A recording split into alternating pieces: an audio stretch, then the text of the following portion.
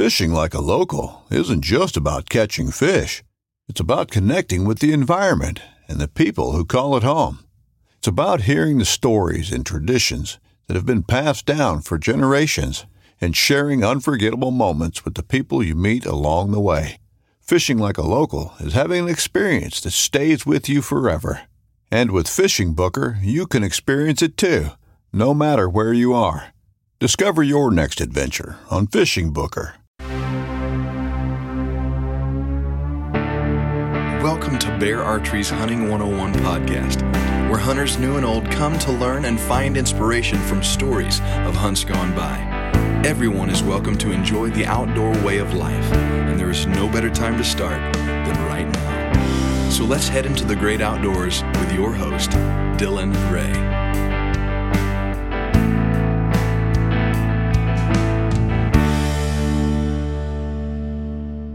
All right, guys, welcome to Bear Archery's Hunting 101 podcast.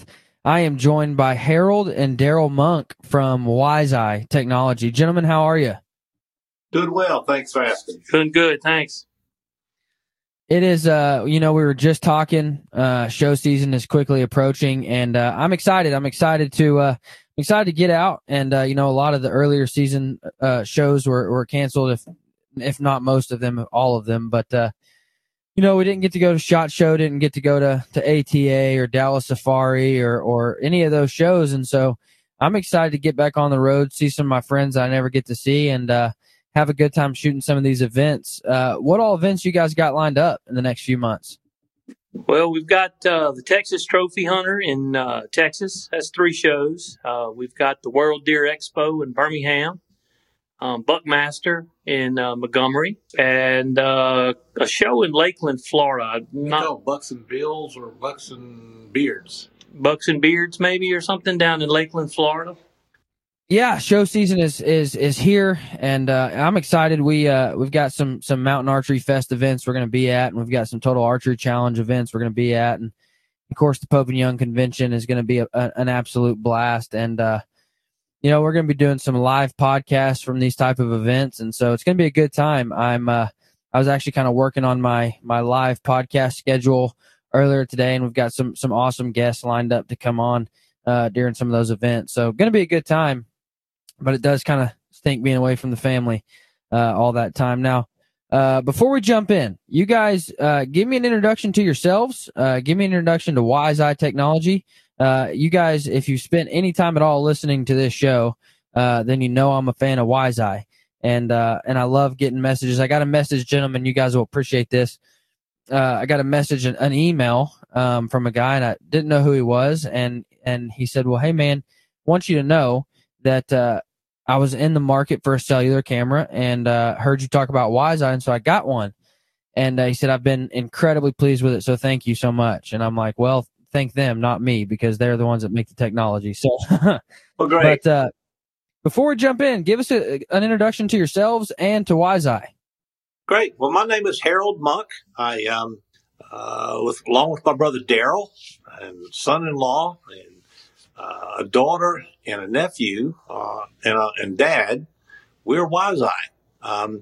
We started this business, or started experimenting, back in 2010. So we've been doing this for almost 11 years, basically to find out what the limits are on animal recognition. We actually started building animal recognition components and software back in 2012, as a kind of as a bet, or as a that you can't do it. And so we took the challenge, and we always say, as you can't really challenge 2 Cajuns about doing something. When they said we couldn't do it, we're the guys who makes the statement of "hold my beer and watch this." So we set out to prove that yes, you can control animals with feeders, basically. In other words, if y'all want to feed a deer, then it would only feed a deer. It wouldn't feed a hog. It wouldn't feed a coon. And to do that, you had to have some type of recognition to know what animal's there to be able to do that. So we actually started on this road way before anybody else started with animal recognition. So we proved that point. Then we said, now what we're going to do with it after we proved that we can use it, the next possible step was to build a camera. And we started down the road of, can you build a camera that would just take a picture and only send deer pictures? And you could. We actually built a camera from using Amazon, believe it or not, parts and a 3D printer. We built probably the world's first camera that would take a picture and only send the deer pictures. It would just erase any coon picture but only send deer pictures. The challenge we had with that was that the technology was there, but the electronics and the power to operate those electronics was too great. In other words, you would have to have bigger batteries to run that processor. It's pretty much having a mini computer in the cell camera. So it worked great. If you had a car battery out there by the tree with the camera, it worked fine. It would just send you deer pictures, and that was all you'd come to your phone. So we thought that was a great idea, but the problem is that we couldn't harness enough power to do that.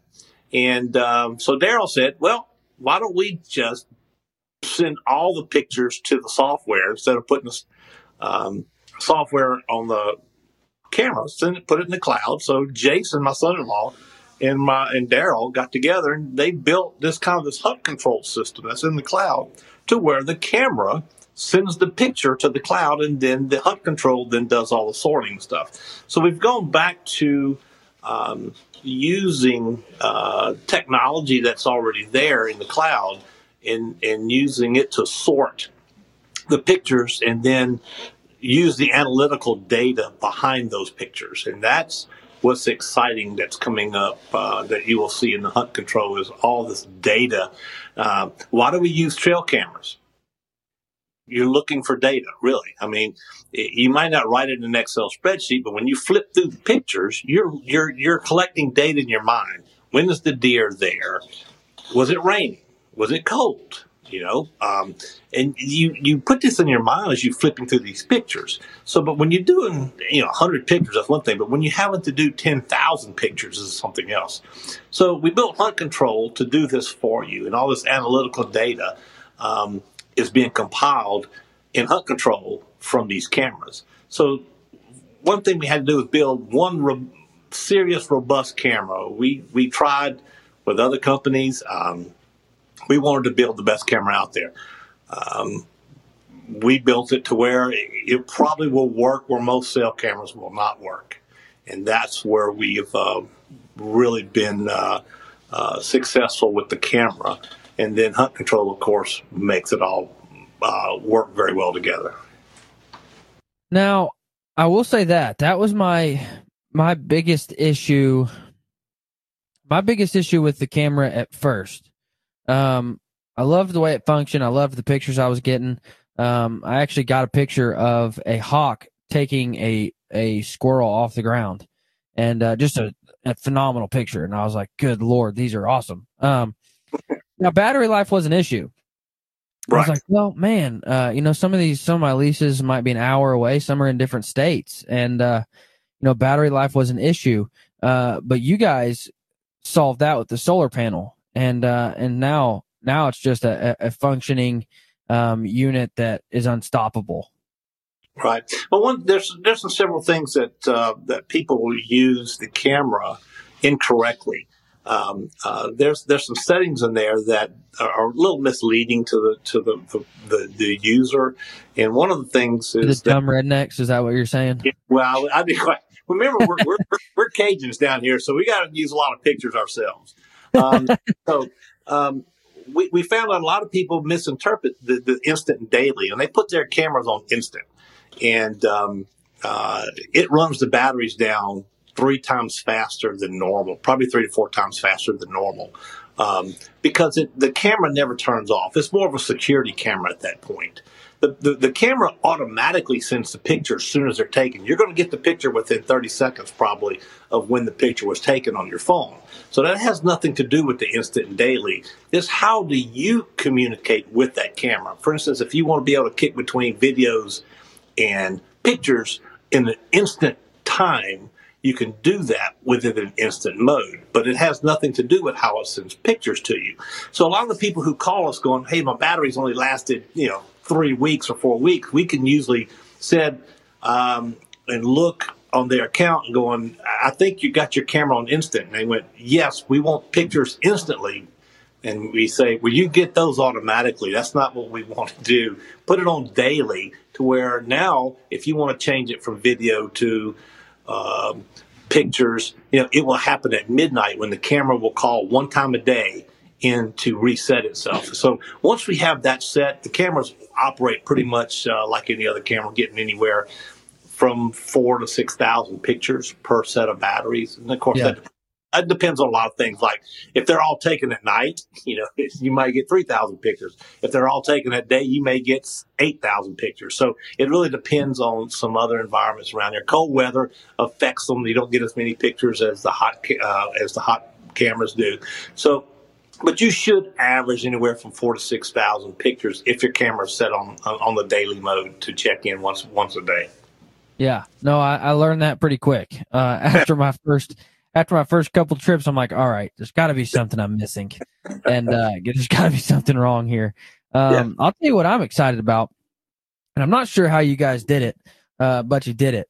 I've got places in Oklahoma and in Texas that we hunt, and you can't feed because of hogs. So a lot of those guys, end up having to build a fence entirely around their feeder so hogs can't jump over it, but deer can.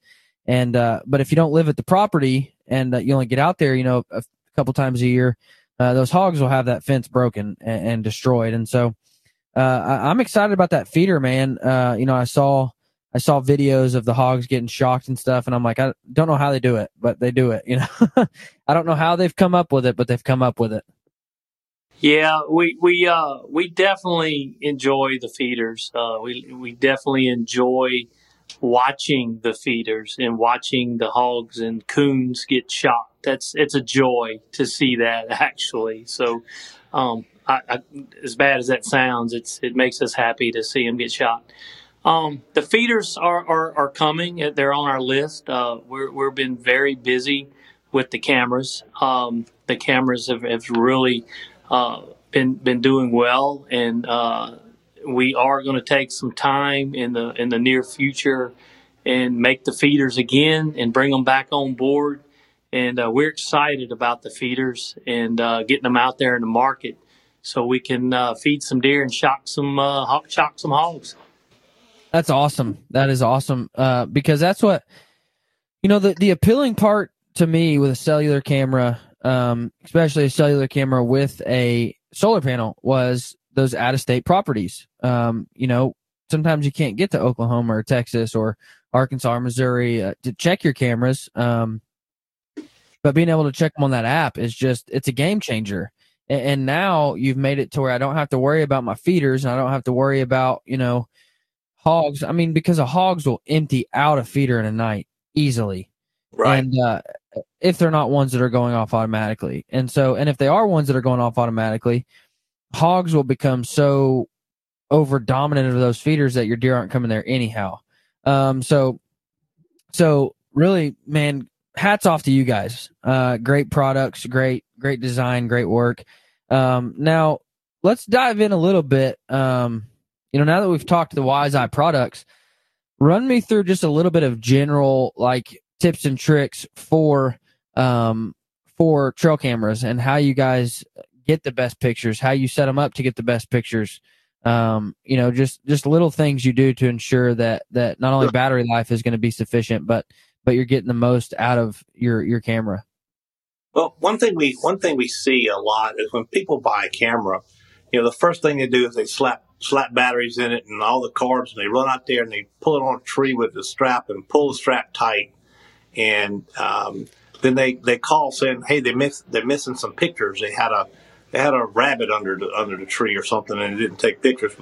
People need to understand that cameras are built or made specifically to be pointed down at a 15-degree angle. Most people don't know that. So they'll strap the camera to the tree, and it actually creates a dead spot at about 15 feet away from the camera because the sensor is shooting over the target at 15 feet. So as a general rule of thumb, pretty much all trail cameras need to be pointed down anywhere from 10 to 15 degree angle at the target. Be about the optimal height for that is about 6 foot, about eye level, and turn down at about 10 to 15 degrees. Then you pretty much will catch any movement in that area. If it's flat, some of your infrared moving, you'll pick up a lot of negative pictures because you're shooting a little higher in the trees, and leaves on a high sensitive IR will set itself off because your sensors are too high. So if your cameras are taking a lot of pictures, point them down because your sensor is shooting too high, if that makes sense. Yeah, that makes perfect sense. Another thing that we are always asked about is blurry pictures at night. Usually cameras, and ours is included, when they build these cameras, they usually come with 3 different settings, and ours is the same thing. And it has to do with the aperture speed at night. Whether you want to shoot, let's say you're in a bean field situation or a cornfield, and your deer are probably going to be 50, 60 feet away. Once you get your camera pointed down at 10 degrees, and then what they want is you want to set your infrared system to what they call, usually if you look on the camera, they'll say high, medium, or low. You want to set it on high, which means I want to concentrate the beam of infrared straight out at about 60 feet. And I'm going to slow the aperture down a little bit to collect more light because I'm going to think the animal that I'm taking a picture of is out there at least, say 30 or 40 feet. So the aperture stays open longer to gather more light. So with that setting, if a deer comes within 10 to 20 feet of your camera, he's probably going to blur a little bit because you've told the camera my target's going to be out there at about 40 feet. Then if you said, let's go to the other extreme, so you put it on low, what happens is that the infrared lights, instead of shooting a tunnel of light, it throws a very broad light source. It's looking for an animal, say, within 20 feet or closer to the camera. And the aperture speeds up because it has more light. So therefore, you get less blur of the animal. But if the deer is out there at 20 feet, he's going to look up kind of like, beyond 20 feet, it's going to be kind of a darker, outline. If you ever seen those pictures, the deer's too far, it just kind of looks, you see eyes. So that's a low setting. And then there's a medium setting. It's kind of, that's what normal cameras are. It's kind of, it's going to the aperture is not going to be as fast, but it's going to be, it's usually around 60 speed per second. And what it does, it eliminates some blur, but it gives you some distance. So it's kind of in the middle there. So if you're getting blurry pictures with your animals close, go back to your camera and set it on the low setting. And if you're getting deer that are out there at distance, then you probably need to reset your camera. And all pretty much cameras have this, to where you can focus your infrared light further out at 80 feet and to where the aperture will slow down and you can actually see what's out there. We get that question all the time. Now, I don't know if I can use everybody with that, but if you're getting blurry pictures, set your camera back to low, which will probably speed that aperture up and take care of some of those blurry pictures for you. Now that's a great tip, and for a lot of people, my background is in videography and photography, so that was kind of, I don't want to say common sense, but it was a learned thing. But, some people, they don't know any of that type of stuff. So great tip for sure, because, some of these old boys, you talk about apertures and you talk about shutter speeds, and they're like, dude, I pressed the button on my camera phone and it takes a picture. and that's all I do. And I understand that. Now, when it comes to placing a camera to get that optimal, distance to where your deer are hopefully going to be coming down a trail or a field edge or whatever, how do you go about placing your camera to get that kind of optimal distance? You talking about at night or in the daytime? Happy medium. Let's go with that. Well, like you said before, 5 to 6 foot off the ground, 5 to 10 degree angle is optimal performance for most, especially ours, but most motion sensors on cameras. That's the way they're designed, and not many people know that. I don't know if you've been running cameras a long time, and I'm sure all of your listeners have. You've always strapped a camera to a tree and you put a stick behind it. Do you even know why you put a stick behind it? Nobody. It's just something that everybody does, and everybody thinks they're putting a stick behind the camera because it's a better angle to catch the deer. Well, it don't have anything to do with that. It has to do with the motion sensor itself. So that's the reason I think where the stick came from. Everybody does it and don't know why they do it, but that's why it's done. So keep in mind that optimal performance for your camera. To get the optimal performance out of it, you need to do it that the motion sensor is designed to do, and that's 5 to 6 foot off the ground at a 5 to 10 degree angle toward the ground, and that's going to be the best performance for a happy medium for anything. Man, I'll tell you what. I already, the name of this podcast is Hunting 101. My desire for this podcast is to teach and inspire and help grow sportsmen and outdoorsmen and hunters and bow hunters. And I already have learned something from this podcast, which is good. I love that. I love that you guys have given me information that will help produce better pictures, better. And if it produces better pictures and I don't miss the animals, like you said I would, like you said guys claim they do, if I don't miss those animals, then ultimately it'll make me more successful in the woods because I'll be able to better pattern those deer. So great tip, great advice. A lot of people, this is a super easy tip, but you still get guys that don't know it. And it's just, don't point your camera in a direction directly east or west. Because then at sunset or sunrise, Absolutely, you're gonna get rough pictures, real rough. Now I'm a big fan of setting my cameras. Well, I can't say if I can. Some properties don't allow for it, but if I can, I like to set my cameras back in the woods, where the sun's never going to be shining directly on them at any point from any angle, because there's shade cover. And I find the best pictures back in the woods. Now, sometimes, I need a camera out on a field edge, and that's fine. But just try to point it north or south. Don't point it east or west, because then at sunrise or sunset, you're going to get some really rough pictures. My friend, I can't call him a friend. I don't know him at all.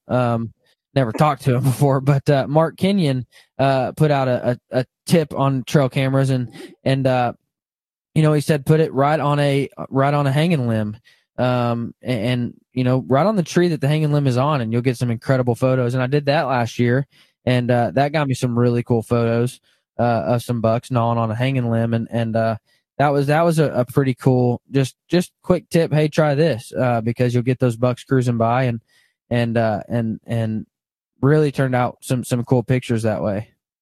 I'll tell you something else that a cool trick for your listeners is we get the question all the time: do I need an AT&T camera? Do I need a Verizon camera? I have a Verizon phone. Do I need a Verizon camera? The cameras are independent from your personal cell service. So when you go to your camp, there's a free app. It's called Open Signal, and it's spelled OPENSIGNAL. Open Signal. It's a free app, and what this does is when you go to your camp, you can walk up to the tree that you're going to put the camera in, and open this app, and it will tell you standing right there what signal you're getting for AT&T, what's the signal you're getting for Verizon.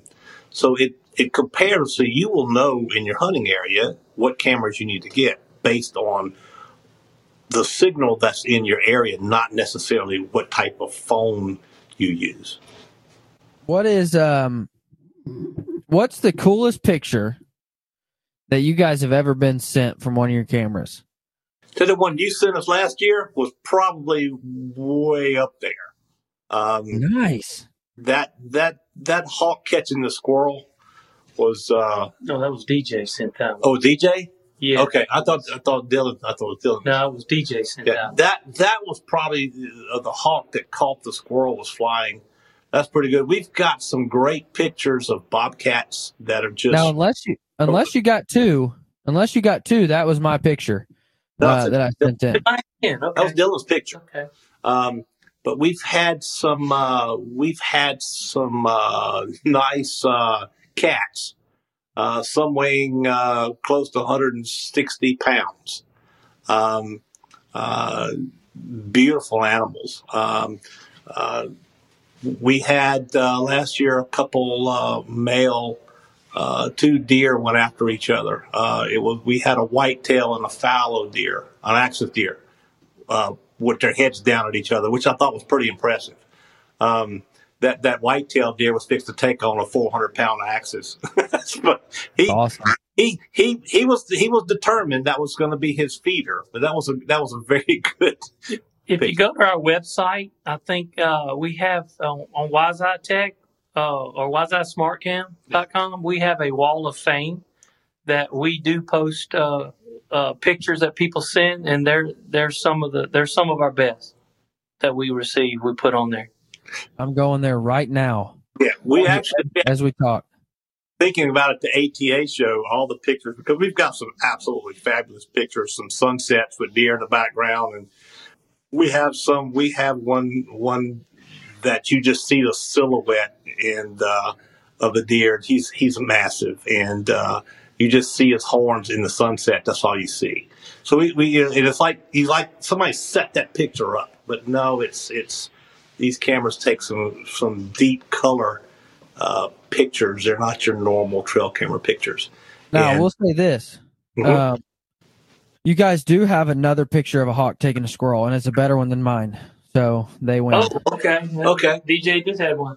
Yeah, I said we like I said we're actually going to try to make a calendar out of these pictures for the ATA show next year. That'd be cool. Have a calendar with the top 12 pictures that we think make the calendar. With the snow pictures in the wintertime and stuff like that. I mean, just some of the pictures we're getting are I'm blown away when I see them. I look at that picture going, there's no way a trail camera took this. Yeah. And it's what's amazing. It's the quality that goes to your phone is that clear. It's not a grainy picture. And that's what we're more proud of with these cameras in this system than anything is. You don't ever have to go to that camera to get to see the pictures. You get the clarity that you need and never have to go intrude on that buck's territory until you're ready to hunt him. Now I did make the wall though. One of my photos is on here. Oh, really? One of the giants I was hunting this year here in Kansas made the wall, and that was a cool story. That's actually the exact place where the hog was taking the squirrel. Hawk was taking the squirrel, and I got those pictures like a day apart, and I sent them both in, and I do think the hawk and the squirrel was on this wall at some point, but it got beat out by the other one because it's way better. But no, that giant, man, it was a heartbreaking story. I was sitting there and middle of the rut, and I just see horns, and I hadn't seen the deer yet, and I thought, good Lord Almighty, that's the deer. And he was at 40 yards, and he was just, his whole body was behind a set of trees, and all I could see was his horns outside that tree. And so I draw back, and I'm like, dude, he takes one step and he's dead. And so I'm at full draw for a good 15 seconds. So I let down and I'm thinking, man, he's munching on something right there. And so I let down and he goes to take a step forward. And so I draw back. And just as he goes to take a step forward, a hot doe runs by and he just bolts after the other way. And I'm like, no, I've been hunting this deer for 3 years now. He was at 40 yards, half a step, and he had already started to take the step. And a hot doe ran by, and I was sick to my stomach. But yeah, he's a giant, and he's on this wall here. Well, so we can't compete with a hot doe. I mean, it's just no, sir, we can't. That's the way it goes. I mean, we see these pictures. Daryl and I, during hunting season last year, would sit and look at these pictures that are coming in of these massive deer, and we just look at each other. I mean, you have to say, when we hunt, if we kill a 4-point, we tie it to the front of the truck and drive it around town. Now, where are you guys at? We're kind of in southern Louisiana. Our deer herd here is not. I guess the DNA of our whitetail are not that strong. You're not telling me anything, man. I grew up in Arkansas, and I actually hunted. The deer camp we hunted was only about 5 miles from Louisiana, if that. At some parts. I mean, we used to always joke and say the deer I shot could have ran into Louisiana, and just small deer. And I remember when I moved to Kansas, I went out hunting with a buddy, and it wasn't my property. And, I was just a visitor. And so this deer comes out probably 135. And I go to get my bow off the hook. My buddy says, "What are you doing, dude?" And I'm like, "What do you mean?" I got to shoot this one. I'm like, "It's a stinking giant." And he says, "Dude, you're not in Arkansas anymore. You're not shooting that deer." And I'm like, "What? Like, what have I got myself into?" And then I remember just seeing does, and I'm like, "That's bigger than any buck I've ever seen." I'm like, that thing's a giant. And I think the first doe I ever shot here in Kansas weighed like 220 pounds. And I was just like, what? Like I'm sitting behind this doe just mesmerized because I grew up my entire life hunting these little Arkansas deer that weren't as big as a chocolate lab. Yeah, 100 pounds. And, I was just blown away. Our feral pigs are bigger than the deer. That they are. That they are. We can kill a 250-pound pig easy, but to kill a 150-pound buck is a rarity around here. Yeah. No, it really is. And that's what, man, I'm a big preacher of know your trophy. And what I mean by that is, man, there's deer in Texas and there's deer in Oklahoma and there's deer in Arkansas and there's deer in Kansas and there's deer and there's deer that I would die to shoot in Arkansas and I would shoot it in a heartbeat. But I would never think twice about shooting it in Kansas. And you have to know where you're hunting, and you have to know the deer, the quality of the deer you're hunting in the area. And my best trophy on my wall here at the house is a 120 deer. And people walk in my house and they're like, "Man, you shot that?" And I'm like, "Dude, that's in Arkansas. It's a giant." I'm like, "That's a giant." Get out. And get out of my house. And but no, and then they understand. They're like, "That's a big deer in Arkansas." And I'm like, "Yeah, I promise." Like, I know it's hard for you to understand because you've hunted in, Iowa or Kansas or wherever your whole life. I was like, "But that's a giant in Arkansas." And, to this day, that means more to me than any Kansas deer I've shot just because it was in that area. That's a giant. And Right. So I'm a big proponent of know your trophy, know where you're hunting. Absolutely. We classify deer here where we hunt. If it's a 200 class, that means he weighed 100 pounds and he scored 100. I love it. I love it. So if we shoot a 250 class, we call it 250 class deer. He probably weighed 150 pounds and his horns scored out of the 100. So we classify it as a 250. I love it. That's what Pope and Young needs to start doing. That's it. Add the weight in there to see what happens. Yeah. Then we can get them Arkansas deer and them Louisiana deer into the books. Now, That's right. I am a little conflicted because I didn't know you boys were LSU boys, and so being a Razorback, I don't know that we can get along much longer. Yeah. Well, yeah. We had a rough year this year. So, well, hey, listen, Arkansas sucks at everything, so we don't have many enemies. I don't know. I was doing good. Oh man, don't get me started. Last week, last week I had a guy on from Oregon, and he said, "Man, I went to Oregon State," and I'm like, "Dude, don't even talk to me." I was like, "Because the last time we was in the World Series championship, we blew it against Oregon State, and then they hit a walk off and we lost." No, but this year we're doing pretty stinking good, man. Number one team in the country. Just moved on to Super Regionals. Of course, by the time this episode airs, Super Regionals will be over, but. Just moved on to Super Regionals and looking forward to the rest of the season. But then you start talking the real sports, football and stuff, and we don't have any room to talk. Well, we had one of the probably the best seasons that will ever come out of college football. By going 16-0 and you having Burrows as your quarterback. There's no. After that, everything's a letdown. So we are just prepared for 10 years of just getting wiped about Alabama again for the next 10 years until something else good happens. See, listen, but that's the good part about cheering on a sucky team is because when we have a 3-win season, we're like on cloud 9. And I remember like last year I was talking crap and somebody's like, "Dude, you won 3 games," and I'm like, "That's more than we won in 4 years." So that's good. Yeah, we always pull for Arkansas Razorbacks, at least one time. When you play Alabama, I have 2 favorite teams, LSU and whoever plays Alabama. So so you do get our vote at least one weekend out of the year. Yeah. Yeah, one of my good friends, I'm not going to name him because he films a TV show and everybody know who he was, but he's from Alabama and he knows better not text me on that day, man.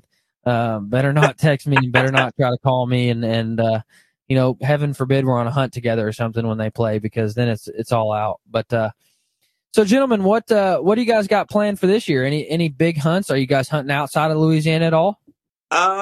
We haven't had really a lot of time to plan a hunt. We would like to make some hunts. We've got a lot of invites of people saying, "Hey, we'd love to come have you hunt." They tell you that in the summertime. Now in the fall, when you call them, it's a different story. I forgot, or I'm busy that weekend, so we kind of haven't planned a whole lot. Being honest with Dylan, I mean, the business has kept us so busy. We are enjoying the success of people like you that use the products. We're happy for your success when you kill that Kansas buck. I've hunted for the last since I was 3 years old. My dad had us in the woods, so we've hunted 55 years. So my years of being angry at the deer are kind of gone. So I don't go out there every day going, "I've got to kill one." I enjoy sitting in the deer stand with a camera now. While the daughters and Megan and Colton, they'll stack them up as high in the back of the truck as they can get them, and Daryl and I have to clean them.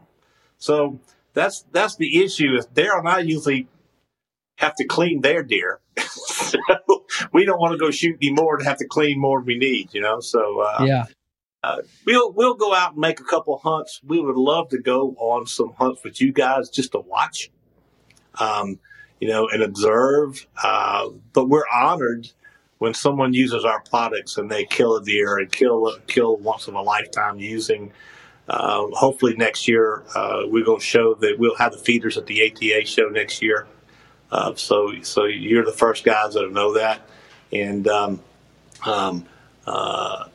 new cameras that all the versions of cameras that we have, the new hunt control system, and all that stuff will be at the ATA show. And so that's what makes us happy is when we have somebody walk us to us and say, "Hey, this thing worked and it worked very well."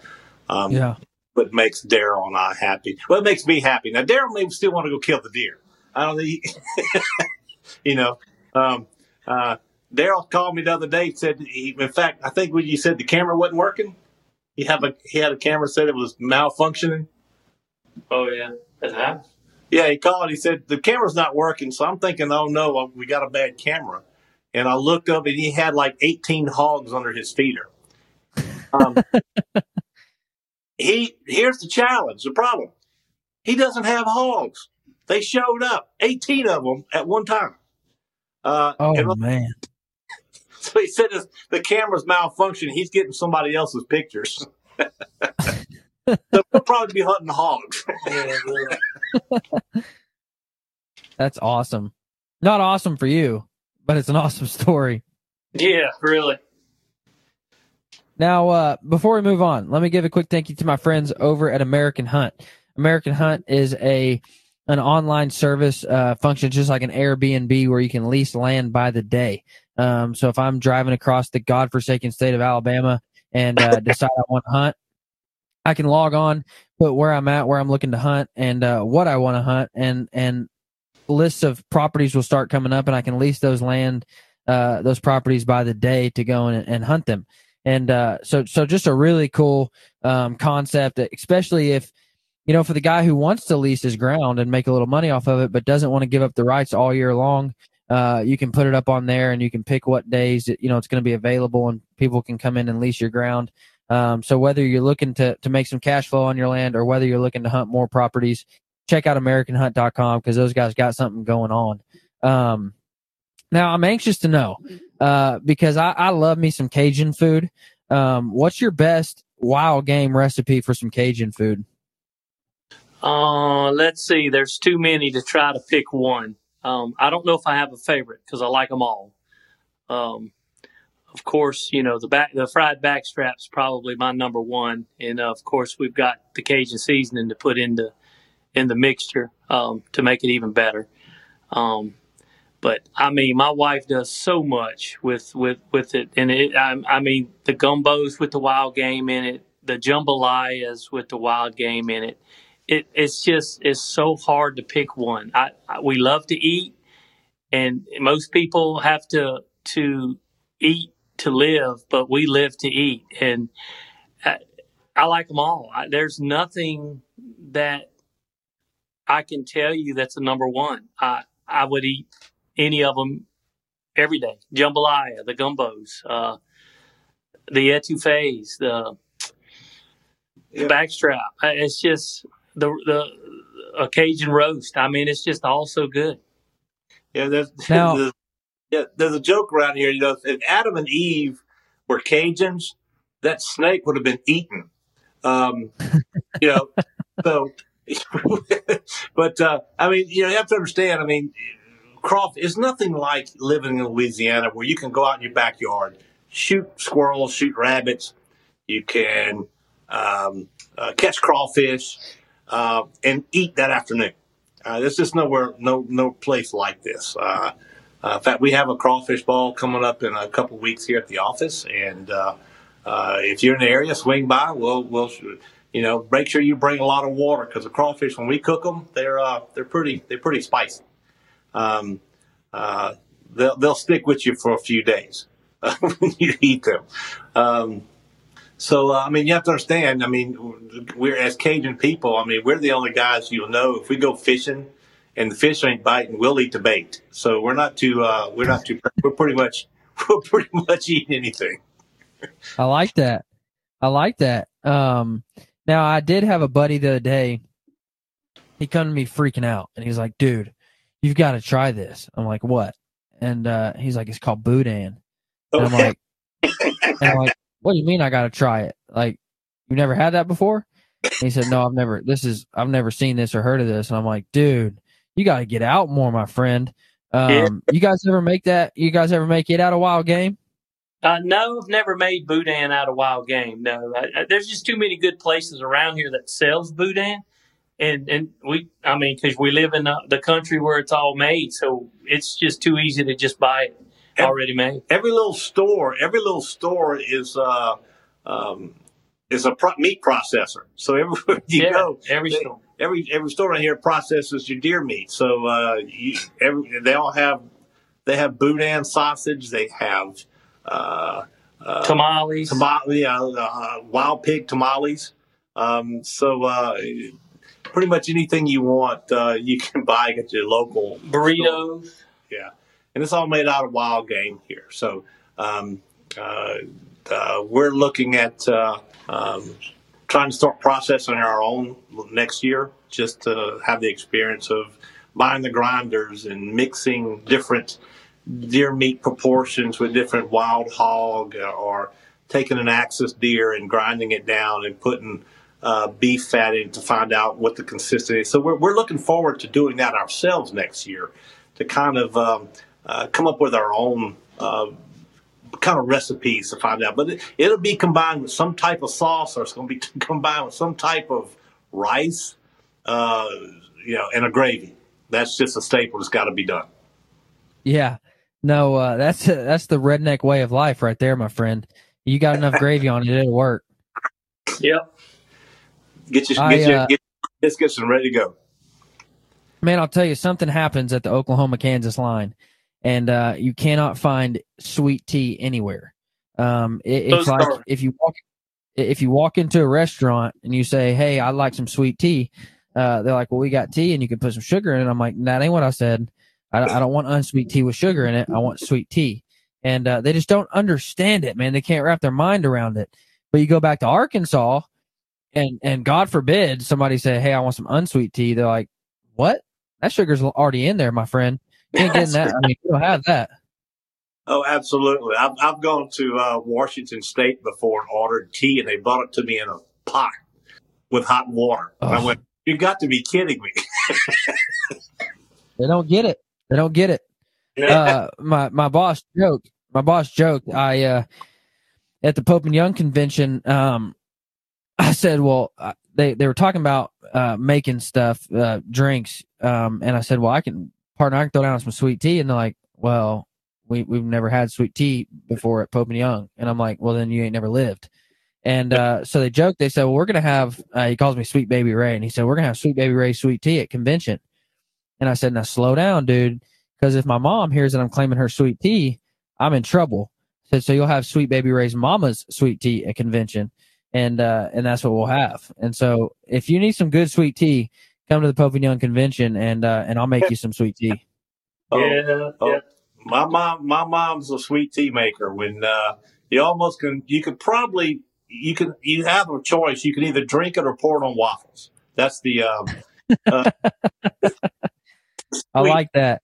So no, I mean, you drink it with your meal or pour it on waffles. So when I met my wife, she was a Kansas gal, and when she come to Arkansas for the first time, I said, "Oh, this is my mom's sweet tea," and she said, "I don't like tea," and I'm like, "Well, you've never had sweet tea?" And she said, "No, I've had sweet tea. I don't like it." I'm like, "Girl, buying it at a gas station in a bottle is not sweet tea."